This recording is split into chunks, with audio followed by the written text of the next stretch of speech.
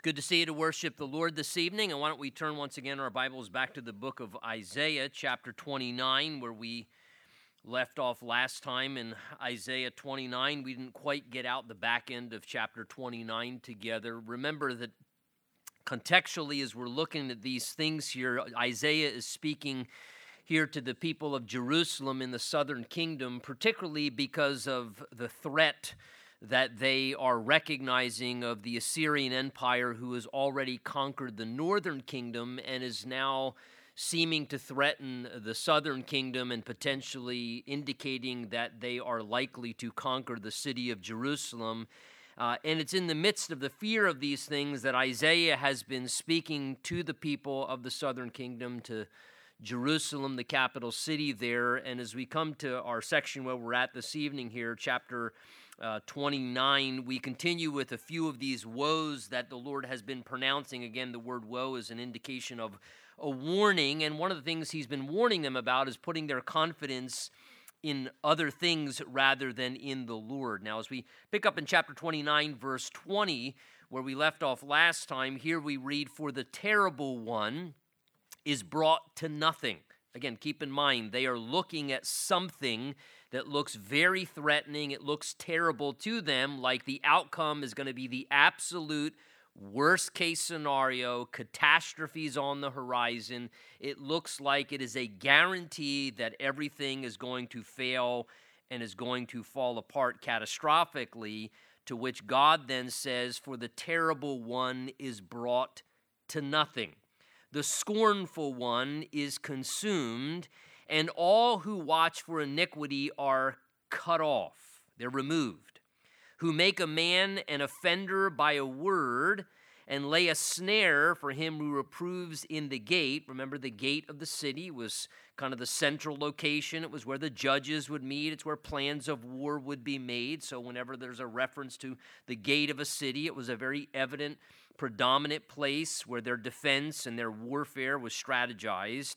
"And to turn aside the just by empty words." Now, seems here in verses 20 and 21, what we have is basically a reference to, in the near sense, how God was going to make sure that though it looked like the end was going to be terrible, it looked like that the king of Assyria and his forces were going to conquer the southern kingdom, even as they did the northern kingdom, that in the near sense, that God was going to make sure that the Assyrian invasion was going to come to nothing.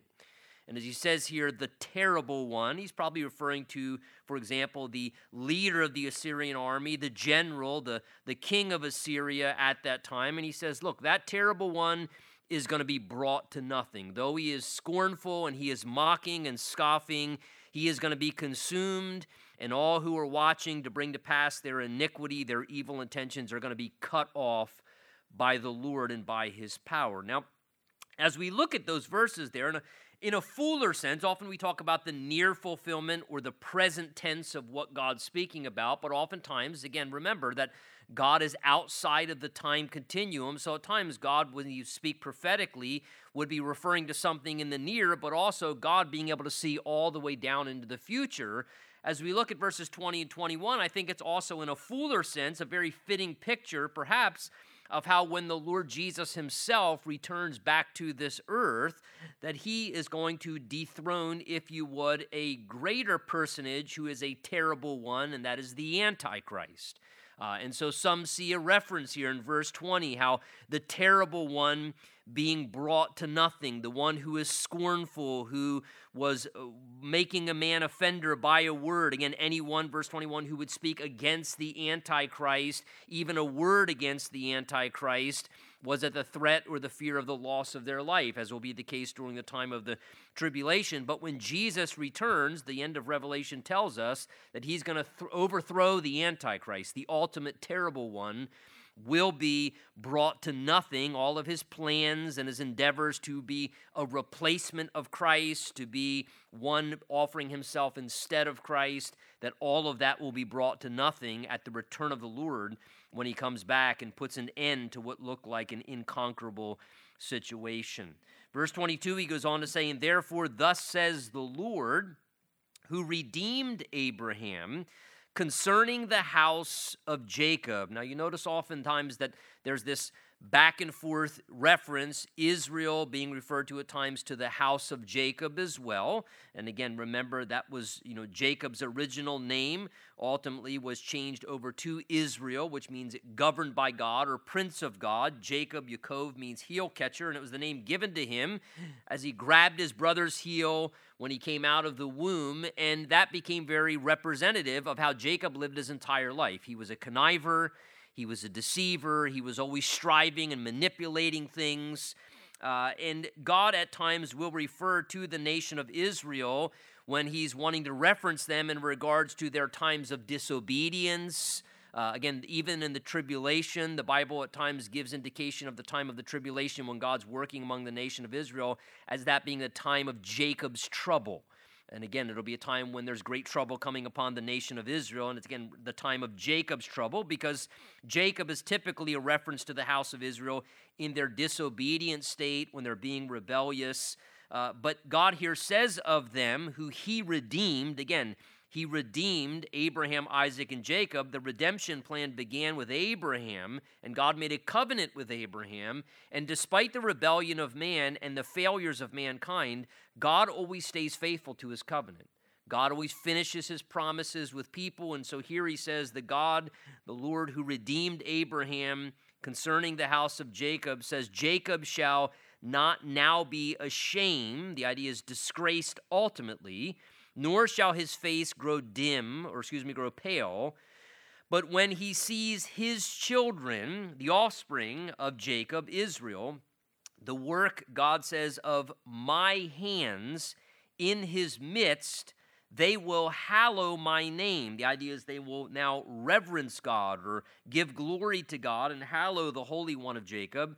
And the fear of the God of Israel, these also who erred in spirit, so at one time they were erring in spirit, living disobedient, these who once erred in spirit will come to understanding, and those who complained will learn doctrine. So again, when God mightily intervenes, as he did numerous times, this was a pattern with Israel's history, when God mightily intervenes, he would remove the prior shame, the prior guilt, the times when they were erring in spirit and they were off track.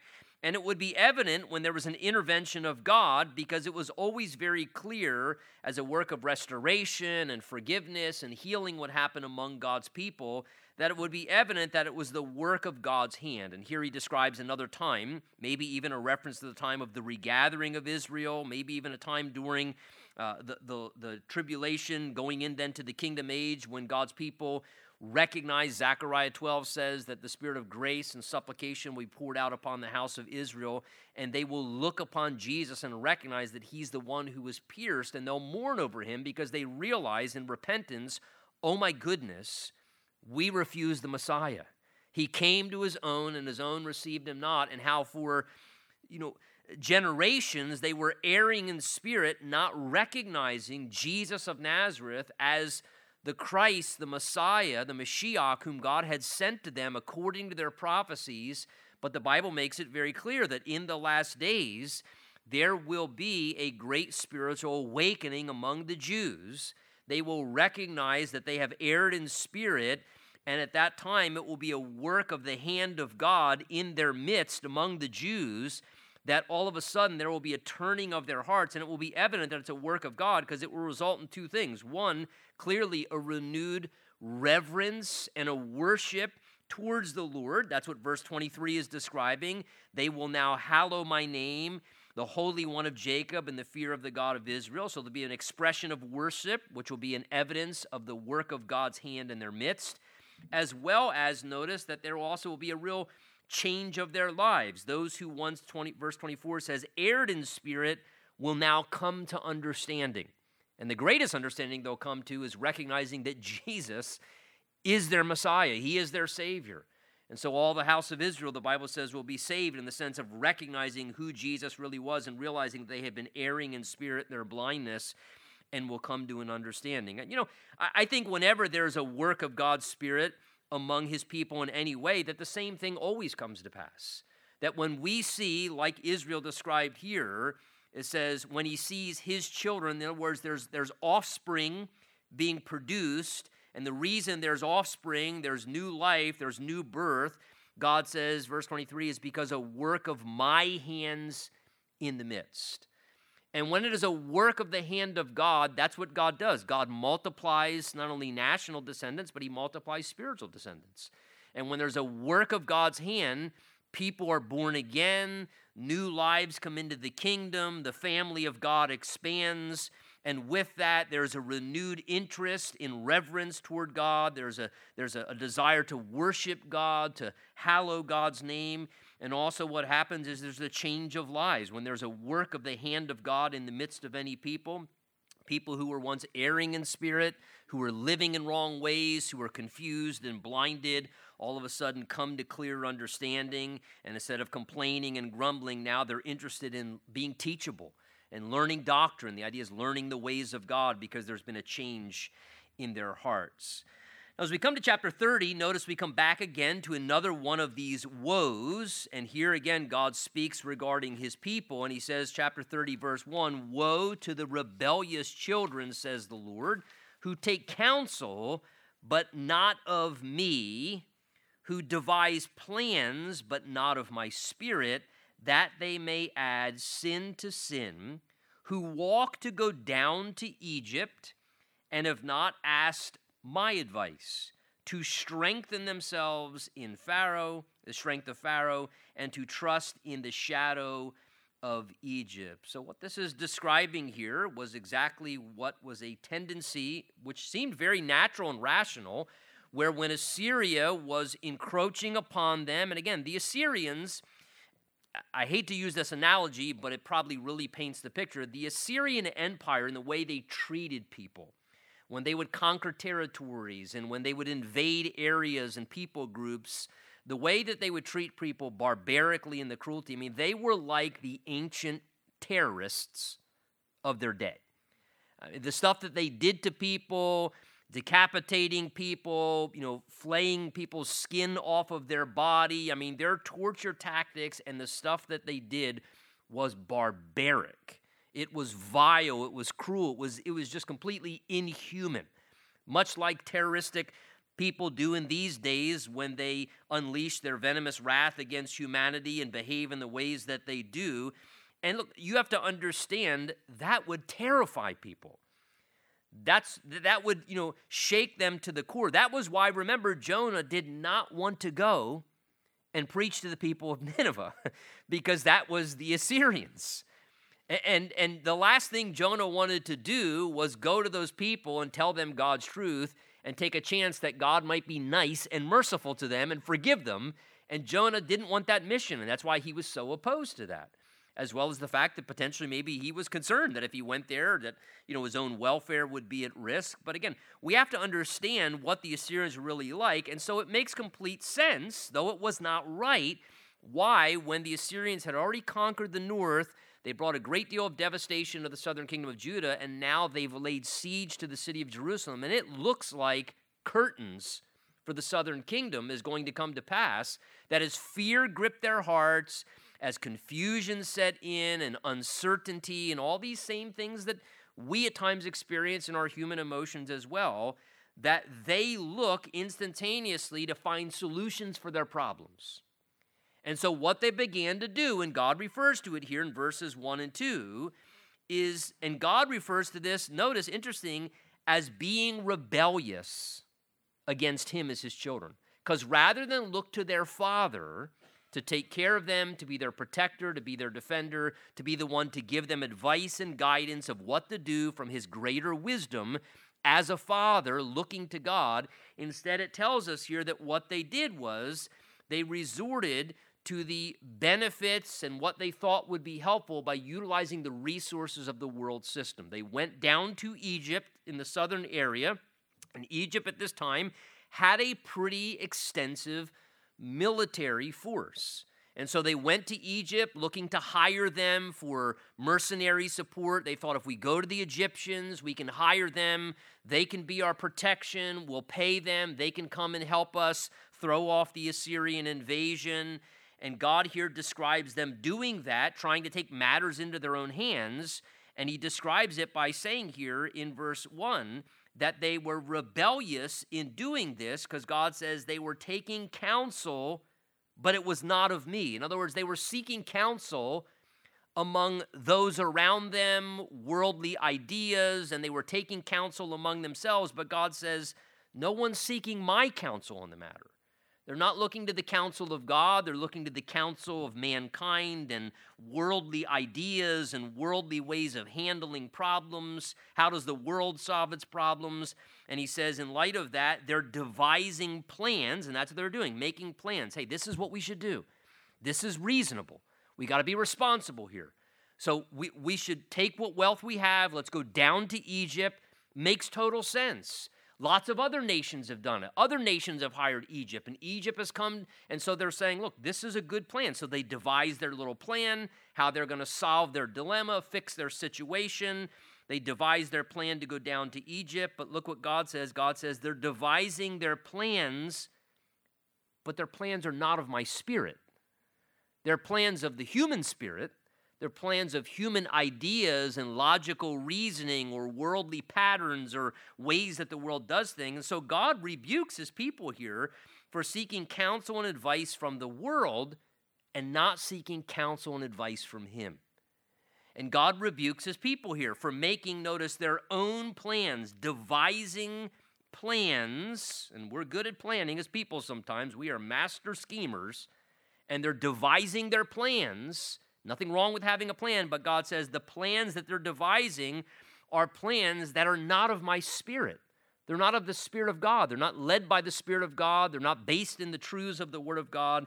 They are just human plans and scheming ideas of humanity, and they were putting their dependence upon human ideas and efforts for solutions from the world system. And Egypt is always a representation in the Word of God of the world system. And so they're going to the world system instead of relying on God. And as a result of that, notice they're offending God because they're disregarding God in the process. They're disregarding God like he's somehow a dysfunctional father. It's almost like saying our father won't take care of us. He's not going to protect us. We can't count on dad to take care of us. We can't count on our father to shield us or to give us wisdom. So in a sense, they're disregarding God, and God refers to what they're doing there as rebellious. And as we read that, truth be told, there are times when we can do in similar ways things like what they're doing there. There are times when we can go and seek counsel and take counsel from, people that we know, and maybe we ask non-Christian people at our job or our friends, and we're asking people for their counsel and their input, and then we start devising our own plans, how we're going to take care of our situation. We got our own little solution we're going to come up with to fix our problem, and the whole time we're taking counsel from this person and devising our little plan to handle a matter. God says, but none of that is of me, and none of that's from my spirit. That's where we should be seeking counsel from God, right? He's a wonderful counsel. If you remember just previous in our chapters, we read in chapter 28, verse 29, that God is the one who is wonderful in counsel and excellent in guidance. That was just a chapter ago. The Lord is wonderful in counsel and excellent in guidance. If we need counsel, yes, but seek counsel from the Lord. Seek godly counsel. Seek counsel from the Lord himself directly. Jeremiah, God says, call to me and I will answer you and show you great and mighty things that you do not know. God will give counsel directly. Jesus said the Holy Spirit is our comforter, our helper, our paracletus. One of the terms to translate that is our counselor, the internal counselor who dwells inside of us, who can illuminate and give us guidance from his Spirit. Go to godly people who have a relationship with God, who can at least be led of the Spirit of God and not the spirit of the world system, to give you counsel, to help you if you need to, make a matter something that you need to work through so that you're not being guilty of what he says here, devising plans, but plans that aren't of the Spirit of God, because he says, when you do such and when I do such as they were doing such, God says they were basically adding sin to sin. In other words, they were just compounding bad decisions. And it's never a good thing to take one bad situation and compound the situation and make it worse by making more bad decisions to try and fix your bad circumstances. That's something we never want to get ourselves into. If we're already facing a difficult situation, whether it's something we created because of our own poor choices, they were facing some of the challenges they were because of some of their rebellion and turning away from God, and now they were facing some of the consequences of that, or whether it's just we find ourselves in a dangerous, precarious, or a scary situation, what we never want to do is make the situation worse by making more bad decisions on top of our existing bad situation. So he says here, be careful of that. He says they're going down to Egypt, but they've not, he says, verse 2, asked my advice. And imagine God looking at this thinking, why are they asking my advice? You know, I have to wonder, does God ever say that to us sometimes? How come they never asked my advice? I mean, they asked this person's advice, and they asked the advice of the world and the advice of this professional. Oh, we need to talk to them because they're a professional. They're certified. They have a degree in this. And look, I don't care if somebody has a degree or they're certified, they're a professional, and people can offer, but there's nobody's advice better to ask than God's. And I don't ever want to be in a situation where God says, boy, you asked everybody else's advice, but you never asked my advice on the matter. And here God's rebuking his people for doing that. He says they're trying to strengthen themselves in the strength of Pharaoh and trust in the shadow that is the protection of Egypt. And look what God says is going to happen. Verse 3, therefore, in light of doing that, the strength of Pharaoh shall be your shame. And trust in the shadow of Egypt, the protective shadow of Egypt, shall become your humiliation. They'd be disgraced. For his princes were at Zon, and his ambassadors came to Hanes. These were chief cities of Egypt. And they were all ashamed of a people, notice, who could not benefit them or be of help or benefit, but a shame and also a reproach. So in time, reliance upon the help of Egypt, God says, he tells them in advance, you can do that, but it's not going to benefit you at all. So God says, you can try that. You can see if the world system can fix your problems. You can look to the solutions of mankind, and you can attempt to solve your own problem with human efforts and carnal attempts and fleshly reliances and looking to the resources and the things the world has. But he says, what we find whenever we do that, as they found as well historically, is dependence upon Egypt and the worldly resources only resulted in disappointment. It didn't help them. It didn't benefit them whatsoever. It did not solve their problem. It only led to shame and humiliation where the effort failed, and then they realized afterwards, why didn't we seek God's counsel?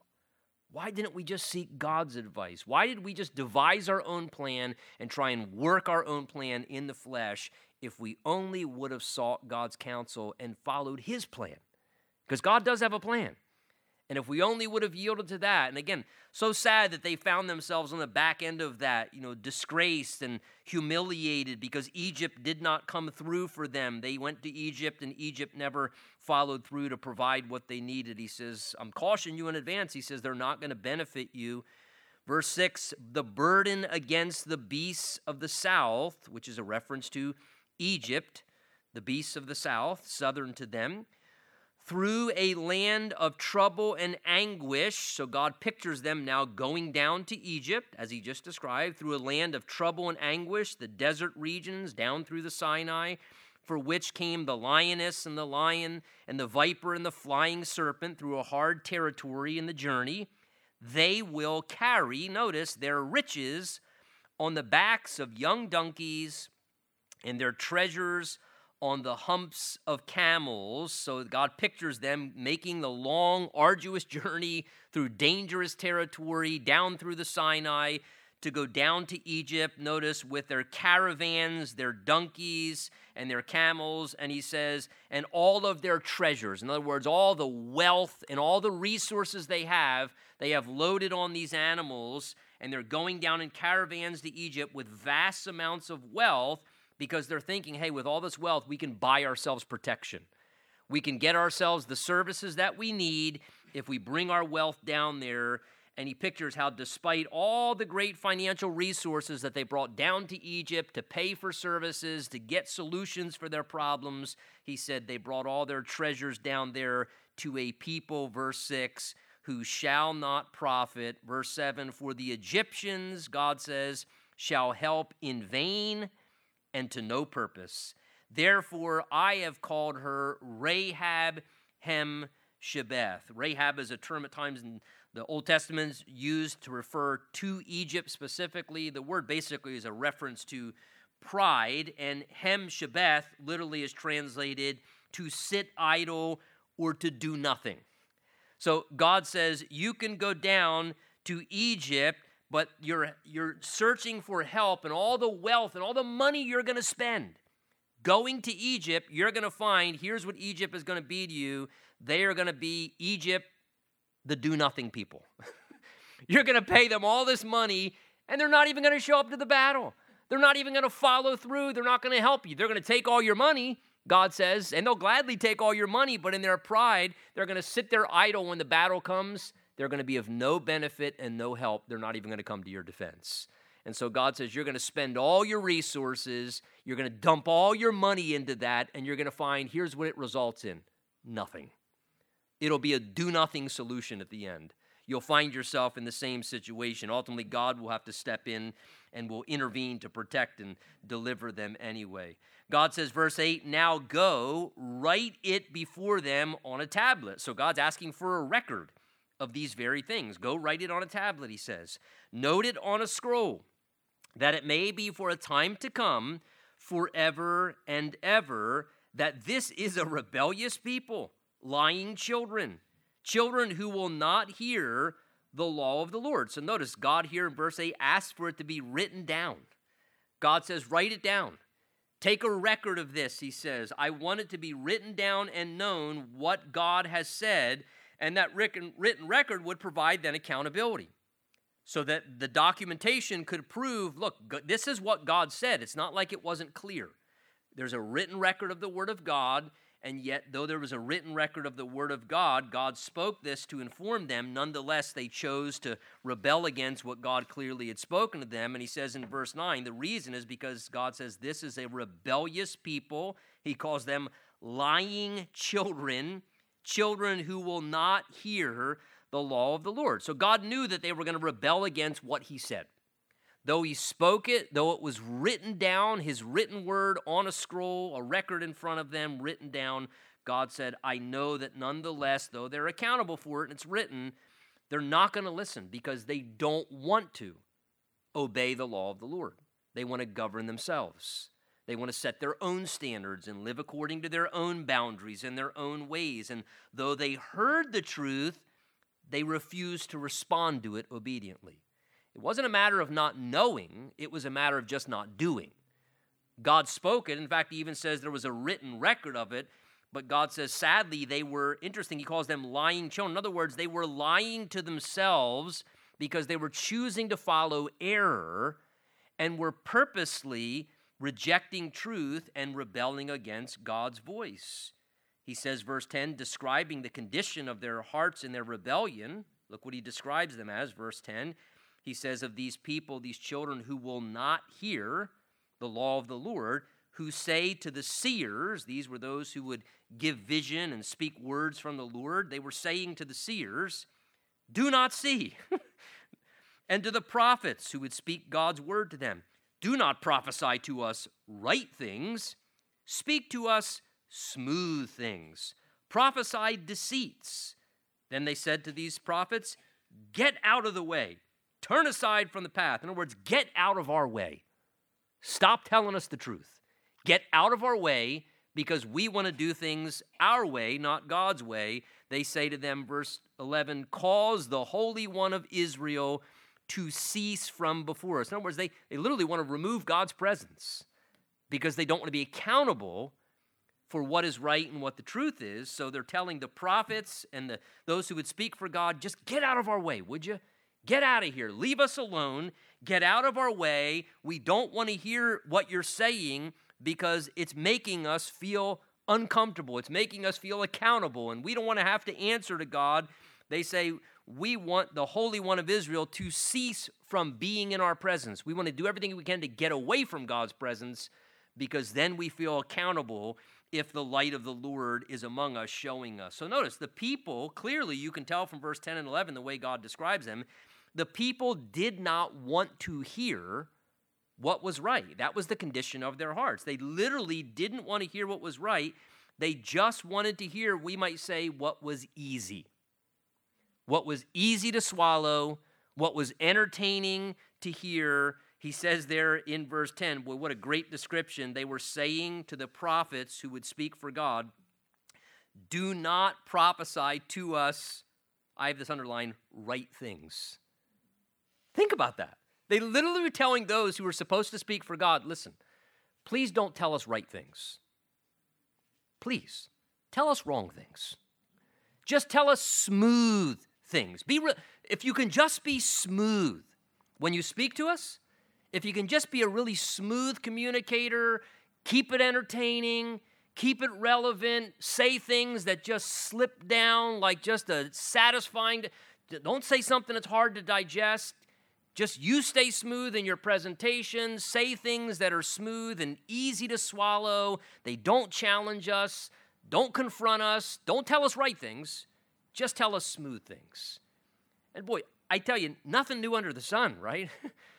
The same problem happens with humanity again and again throughout history. You know, doesn't Paul himself speak about, when he talks to Timothy, how in the last days, when he talks about how perilous times would come, he describes there how there will be people who would no longer endure sound doctrine, but would look for teachers and instructors who would say what their itching ears want to hear. In other words, just scratch the itch. Just say something that just makes us comfortable, entertain us. You know, don't give us heavy stuff. Don't talk to us about sin, or don't confront what might be wrong in our life. Don't tell us what's right in God's sight. They don't want to hear those things because they don't want to address the condition of their lives.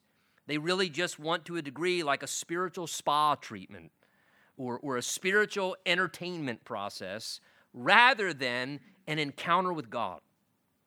And really getting to know God and to respond to God and to be changed by God and to grow in one's relationship with God. Again, here's the idea, entertain us with nice things that are easy to hear and easy to swallow. Don't challenge us, don't confront us with right things. They actually preferred to be deceived. I mean, that's in essence what God saw their hearts saying. Speak to us smooth things, prophesy to us deceits. We would rather be deceived than hear something that's right and true and have to respond to it. Boy, that's a scary heart condition for somebody to be in spiritually. You know, would to God that we would never, ever, ever, ever, and if I do, shoot me and drag me out into the back alley and leave me there, become a group of people who would have that kind of a heart condition, who would not want to hear genuinely, what does God have to say? The whole purpose of a prophet was to speak what God wanted spoken. To just speak for God, to speak God's word. That was the purpose of prophecy. And yet here they were asking the prophets to disobey, to rebel against God themselves because they wanted to rebel, saying, don't prophesy, don't tell us what God says is right. Please, just make us feel comfortable, entertain us. And boy, that's a scary, scary place when people no longer want to hear the truth. They just want to have their way. That's a scary, scary heart condition spiritually. And this was where God said the people were at this time. Verse 12, therefore, thus says the Holy One of Israel, because you despise this word, in other words, because you've disesteemed the truth, you despise, you have animosity towards the word of truth, the word of what God was wanting to say to them, and trust instead in oppression and perversity and rely on them. Interesting, that's the way he's describing Egypt and the world system. It was a system of oppression, mistreating people. It was a system of perversity, meaning it was distorted. The truth was all mixed up. It was crooked and bent, and God says his people had come to take trust and reliance in the world system that was perverse and ruining people's lives. Therefore, verse 13, this iniquity shall be to you like a breach ready to fall, a bulge in a high wall. So God's painting a picture here. He says the outcome is going to be this. As that pathway continues, the pressure is going to mount, like the pressure mounting, strong water pressure causing a bulge in a high wall, whose breaking comes suddenly in an instant. And verse 14, and he, that's capitalized because it's a reference to God shall break it, like the breaking of a potter's vessel, like taking a vessel, a clay vessel, and just letting it fall to the ground on the hard concrete and just shattering in a multitude of pieces. Who is broken in pieces, he shall not spare, so there shall not be found among its fragments a shard to take fire from the hearth or to take water from the cistern. So God describes the outcome here. Notice, and he's painting a picture here. God's painting a picture to caution what the outcome is of refusing God's word, of rejecting God's word, of not wanting to hear what's right, hardening your heart. You know, the Bible tells us today, if you hear his voice, do not harden your heart. And this is what the people were doing. They were hardening their heart against God's word. They did not want to hear what was right or true. And God describes a horrible outcome that was going to come to pass because they were being receptive to lying voices. The resulting outcome he describes here is going to be like a large wall that begins to bulge, and you see the cracks, and you can tell, oh my goodness, that whole thing's going to come crumbling down. And it is going to be a major mess and a catastrophe when that whole wall just comes breaking through. He pictures here like a bulge in a high wall where the walls come crashing down because things can't hold up under the pressure when there's rebellion and disobedience and living in a way contrary to God's will.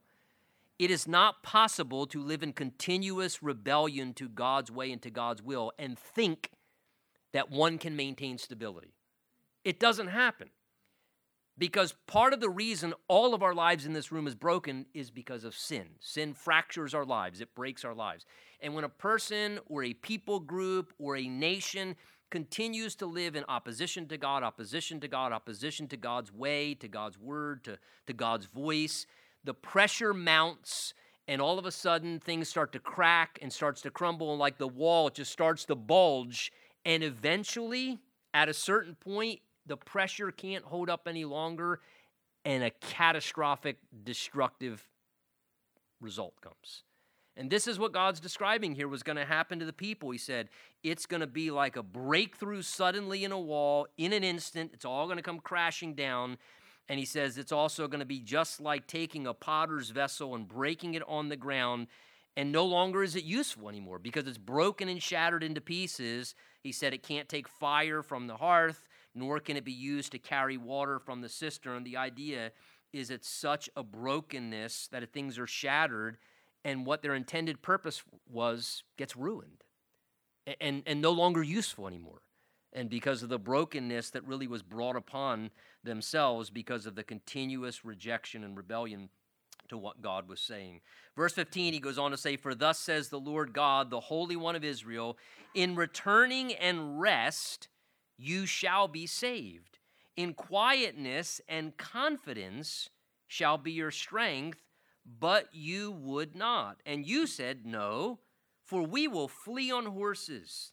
Therefore God says, you shall flee, and we will ride on swift horses. Therefore those who pursue you shall be swift, and 1,000 shall flee at the threat of one, and at the threat of 5 you shall flee, till you are left as a pole on top of a mountain and as a banner on a hill. So look what God begins to speak about here. Again, shows you just the patience of God, the mercy of God. Despite their rebellion, right, which is clearly the context of what we're looking at here, God kindly extends an offer to them of deliverance. In the midst of their rebellion, in the midst of them living contrary to God, not listening to his voice, God's still extending opportunity up until the last moment to them, saying to them, in returning and rest, you shall be saved. In other words, God says, if you would return to me, if you turn away from the path you're on, if you would just return to me, and if you would find rest and reliance upon me rather than scheming and trying to devise your own plans and do your own thing, he says, if you would just return to me and rest in full reliance upon me, God says, you'll experience my deliverance. I'll intervene. I'll rescue you out of that situation. I'll come to your aid. I'll come to your help. They needed to rest and fully trust upon the Lord, letting go of all their scheming and wrongdoing and trying to work angles and make things work out with their own solutions. They needed to just put their complete confidence in the Lord, and God would even rescue them from their current situation. And so God says to them here, listen, I'm inviting you. He says, return to me. In returning and rest you shall be saved. And notice God says what he was looking for was a quiet confidence would end up being their strength. Just a quiet confidence in the Lord. The idea of a quiet confidence is not erratic, crazy, frenzy, trying to run all around, fix this, try that, try this, fix that, have a backup plan, 3 other backup plans. God says, no, stop. Just quietly put confidence in me and let me work. Let me work, God says. In quiet and confidence, just a quiet confidence, he says, that's where you'll actually find strength. Why? Because we exhaust ourselves and we weary ourselves when we're running around scheming, manipulating, trying to do all these things to work everything out and devise our own plans. And we're exhausted because we're doing it all in the flesh. And God says, look, do you want to be saved? Do you want me to intervene?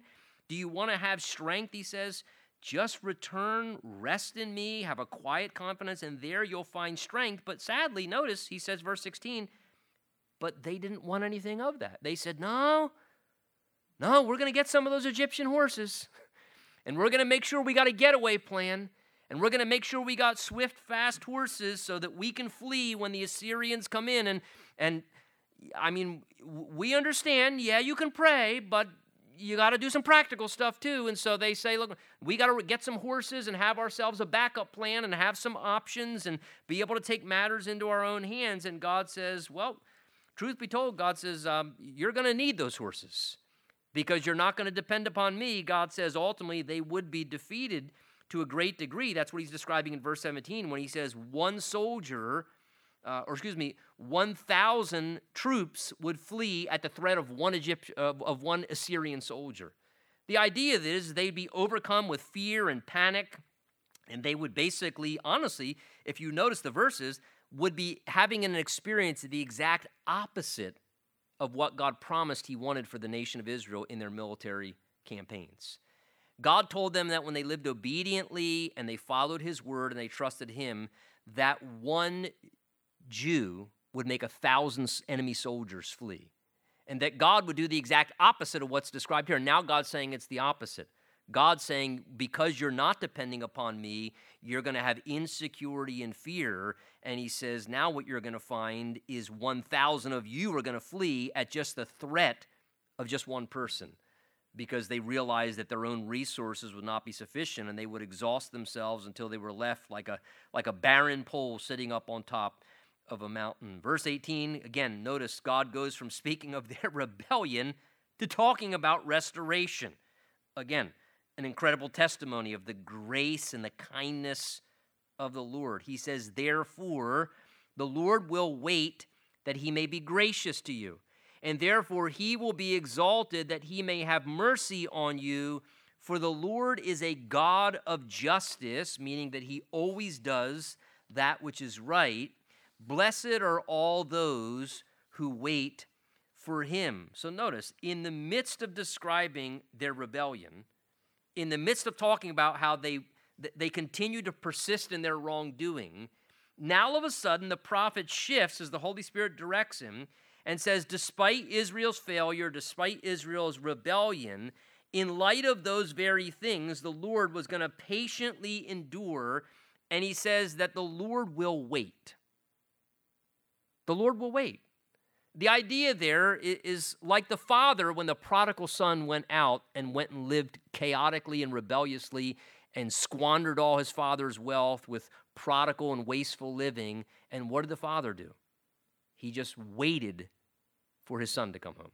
He just patiently endured, and he waited, hoping and praying that his son would be done with his rebellious ways. And the Lord says here, the Lord will wait, notice, not so that when his people come back home, he can really grill them I hope you had your fill out there. I hope you enjoyed your misery out there. Look what he says. The Lord will wait so that he can be gracious to you. The Lord waits for the erring person to return because he can't wait to be nice to him. He's basically, I'm waiting. Man, I'm waiting. Would you please come home? Would you please stop rebelling? Would you please stop living in sin and destructive ways? I want to be gracious to you. I want to bless you. I want to do good things in your life. I want to forgive you. And he says he's waiting literally to be gracious. Why? Because in being gracious to rebellious people who've repented and come back home, he says in that is how he will be exalted. Because he's exalted in all of his goodness. Because Romans says where sin abounds, grace abounds that much more. And the Lord is often the most exalted in his graciousness, in his mercy, in his kindness. He says, therefore, he will be exalted that he may have mercy on you, for the Lord is a God of justice. In other words, he always does what's right in situations. And again, we should look at that and recognize that we serve a God who changes not. And even as God was waiting and is always waiting and was for the nation of Israel for them to turn back to him, every time they turned away from him, how many times when you read Old Testament history do you realize again and again God waited for them to turn back, and when they turned back, he'd be forgiving and merciful and gracious. And look, the same is true in all of our lives. If you're here this evening and in some way you have been erring or rebelling and getting off track, the Lord's waiting. He's just waiting for you. He's waiting for you to be done with that. He's waiting for you to be done with the path that's rebellious and that's destructive and that's making you miserable. And I hope it is. Because he's waiting for you to turn back to him, not so he can be harsh and cruel and really drive it. He's waiting to be gracious to you. He wants to forgive you and restore you and put his blessing back upon your life again and show you his mercy so that, again, he'll be exalted in your life because you'll be blown away going, I can't believe that he was so gracious to me after I did that. Can't believe he was so nice to me. And again, but this is how God oftentimes is exalted and how he demonstrates his goodness. He says, blessed are those who wait for him. Verse 19, for the people shall dwell in Zion at Jerusalem and shall weep no more, he says. He will be very gracious to you at the sound of your cry. He hears it, he will answer you. So again, he speaks of the restoration of the people of Israel back in the land, back there at Jerusalem, restoring them back.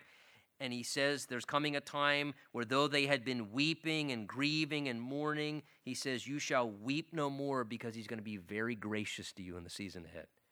He was going to be very kind and bless their lives and be gracious in such a way that their tears would be dried up, their grieving and their weeping would begin to diminish because his grace would be so abundant.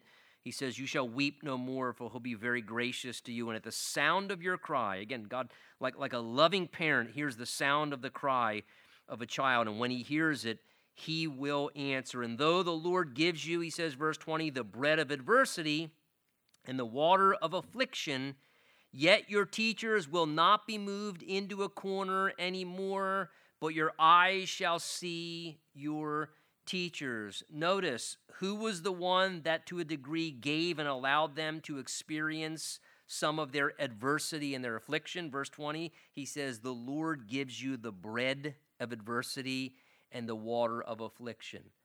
And God has no problem because the Bible says, whom the Lord loves, he what? Chastens, he disciplines, right? And so the Lord, in his measured way and in his kindness, even knowing that whatever it's going to take to get us at times maybe to turn back, just like he would with Israel, he would let them go through difficulty and hardship and adversity and affliction. And he says, the Lord was the one giving the adversity and giving the affliction. Adversity is hard times, affliction is pain. Not much has changed for you and I in our personal lives.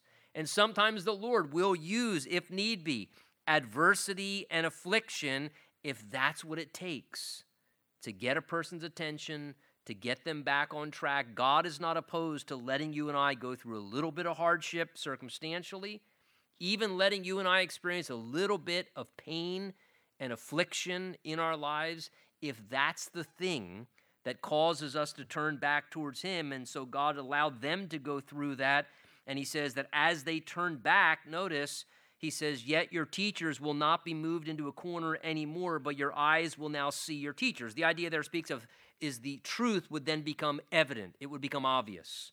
No longer would they be unteachable. It would now be very clear what God was saying. And you shall hear then, notice, a word behind you. Notice, very different when they didn't want to hear God's word. Notice the change now. This is restoration. Your ear shall hear a word behind you saying, this is the way. Walk in it. Whenever you turn to the right hand or whenever you turn to the left. So they would have renewed guidance from the Lord. He says all of a sudden their ears would be attentive to the voice of the Lord. And they would hear God speaking to them as his people. It says they would hear a word behind them. The idea is the presence of God being near to them, that when they were about to turn to the right hand or they were about to turn to the left hand, which way do I go, Lord, to the right or to the left, that they would continuously hear the voice of their shepherd behind them saying, this is the way. Walk in it. This is the way. Walk in it. And that God would continue to speak to them and direct them. And look, how wonderful to have that kind of guidance from the Lord. That when we have to make decisions sometimes, do I turn to the right or do I turn to the left? That God's not going to abandon us in those situations. That God is able to speak to us. And for you and I, the Bible promises us that, again, we have the indwelling Spirit of the Lord inside of us, and he speaks to us and he guides us. He speaks to us through his word. He speaks to us through his still small voice. And how wonderful to know that God does not leave us directionless in our lives. What wonderful words, what wonderful promises that we can know, that we can listen if we're willing to listen, that we can listen and know that the Lord understands sometimes we have to decide, do we turn to the right hand or to the left, and that in those times, if we're willing to listen, the Lord will say, this is the way. Now walk in it. I don't know, perhaps what maybe you may even be navigating through this evening. In some ways, as I read verse 21, what comes to my mind is sometimes I think we find ourselves, do I go right? Do I go left? And we're kind of thinking maybe I'm supposed to go left, or we're thinking maybe I'm supposed to go right. And maybe in those occasions, sometimes the word of the Lord to us is, this is the way. Stop being double-minded. This is the way. Now walk in it. This is the way. Not a matter of I don't know which way. Sometimes, like Micah chapter 6, God said to Micah in chapter 6, he has shown thee, O man, what is good. Do justly, love mercy, walk humbly in the sight of the Lord. Again, he has, notice, not he's showing you. Micah 6 says, he has shown thee, O man, what is good and what the Lord requires of thee. Sometimes God, show me, and God says, I've already shown you. This is the way. Now walk in it. Stop turning back and forth from the right to the left. This is the way. I've shown you. But you've got to walk in it now. You've got to take the steps and trust that that is the way of the Lord and walk it out in faith, in obedience. Let's stand together. Perhaps we'll leave our time there and let the Lord settle that into our hearts.